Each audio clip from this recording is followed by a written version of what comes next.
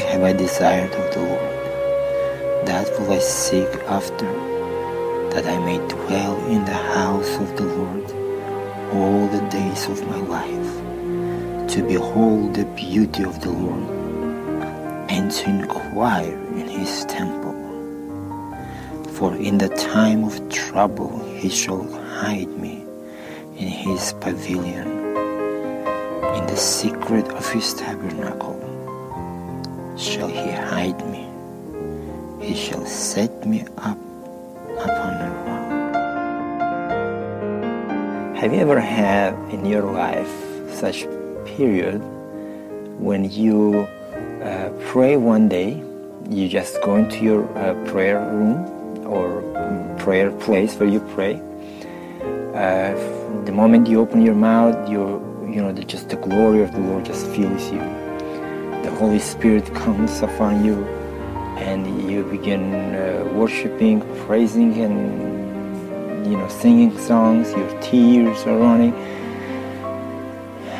and then so you finish the prayer, and then next day you go to that place, to the same place, same time, and you start praying, and nothing happens. No glory, no tears, no praise, no worship. Everything is dry, and you think, what have I done? Something is wrong. God forgot me. Was it God yesterday? Maybe it was just my emotions. Well, no, that was God. Yesterday was God. And God is the same next day. He's the same God. He's the same God. He's still there on the throne. He didn't move. He didn't forget us. He didn't leave you. And he didn't forsake you. Even if you have sinned, maybe you think, well, you have sinned last night, so today he's not hearing me. Look, this is called spiritual dryness that we must overcome immediately when this happens, first of all. Because if you do not overcome it immediately, if you do not deal with this immediately, with this dryness, it will continue, and it will be harder and harder for you to moisture the ground again. Okay. But let me tell you how this dryness happening. I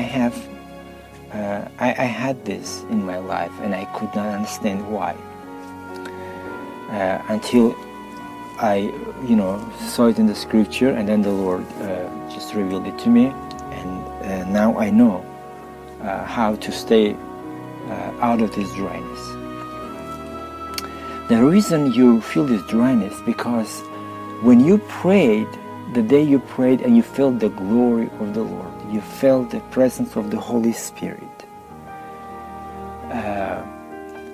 The reason why you didn't feel nothing next day is because you left your prayer in the same place where you prayed. Okay, you did not take it with you. You didn't keep it in your heart. You prayed, you felt, hallelujah, everything is good. And when you left, when you went to work or home or wherever you went, you didn't take the prayer with you. And this is the reason why you went next day into prayer and you were empty. There is no hunger, there is no desire or love for the Lord in your heart.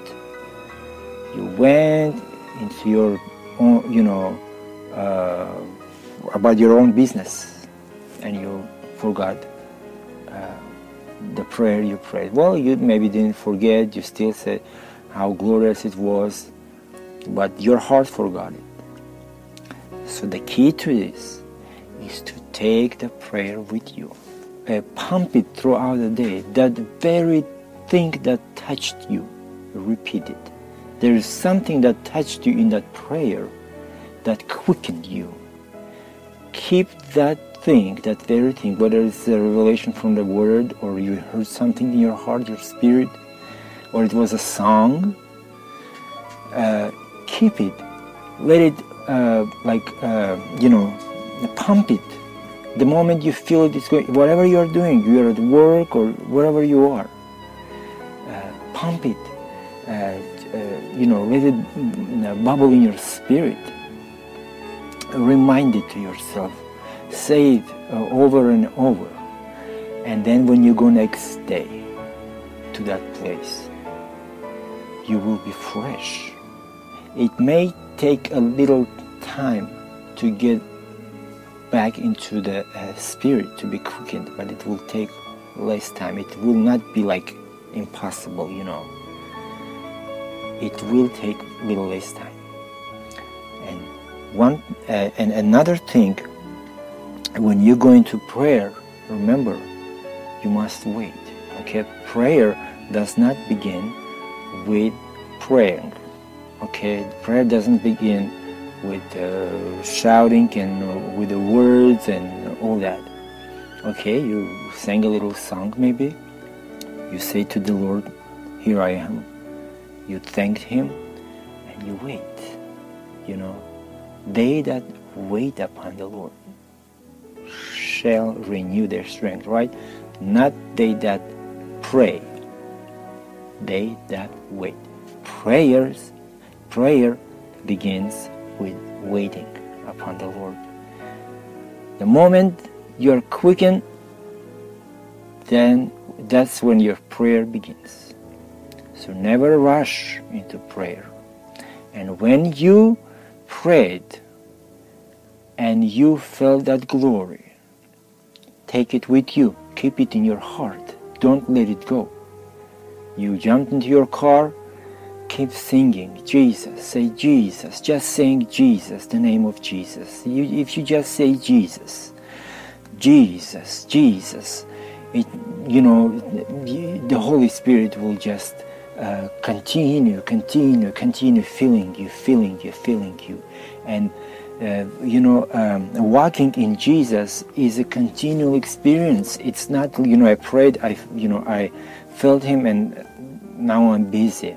It's continual experience. He said, "Abide in me, and I'll abide in you." Abiding in Him means staying, not just visiting. Staying, remaining in Him. That's what abiding in Him means. You see, David's desire that he would